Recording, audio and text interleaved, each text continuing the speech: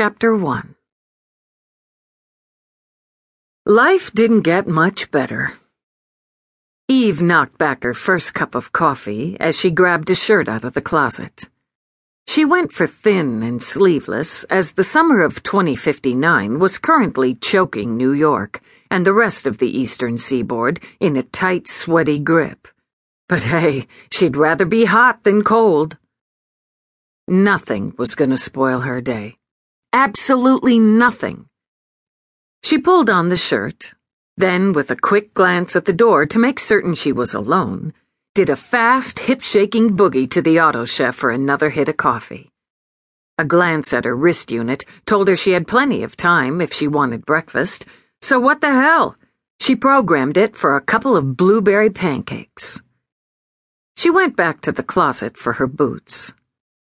She was a tall, lean woman, currently wearing khaki-colored pants and a blue tank. Her hair was short, choppy in style, and brown, with lighter streaks teased out by that mean and brilliant sun.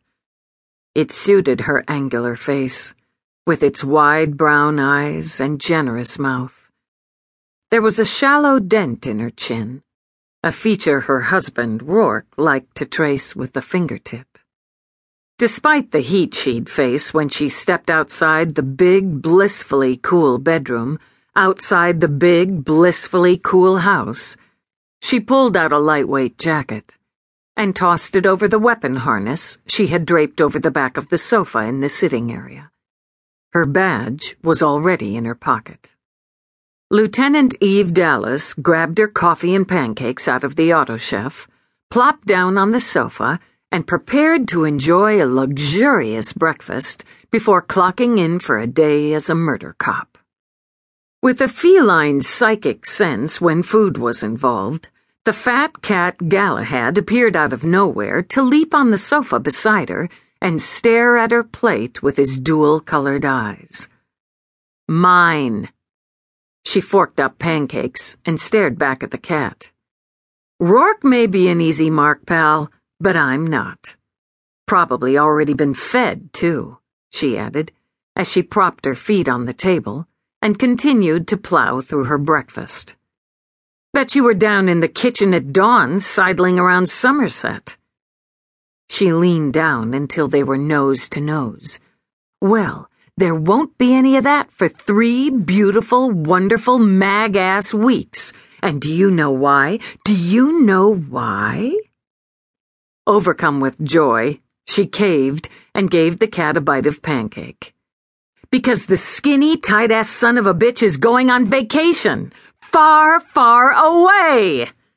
She almost sang it, riding on the bliss of knowing Rourke's major domo, her personal nemesis, wouldn't be there to irritate her that night or for many nights to come. I have 21 Somerset-free days ahead of me, and I rejoice. I'm not sure the cat shares your jubilation. Rourke spoke from the doorway, where he was currently leaning on the jamb watching his wife. Sure he does. She scooped up more of the pancakes before Galahad could nose his way onto the plate. He's just playing it cool. I thought you had some interstellar honcho transmission to take care of this morning. Done.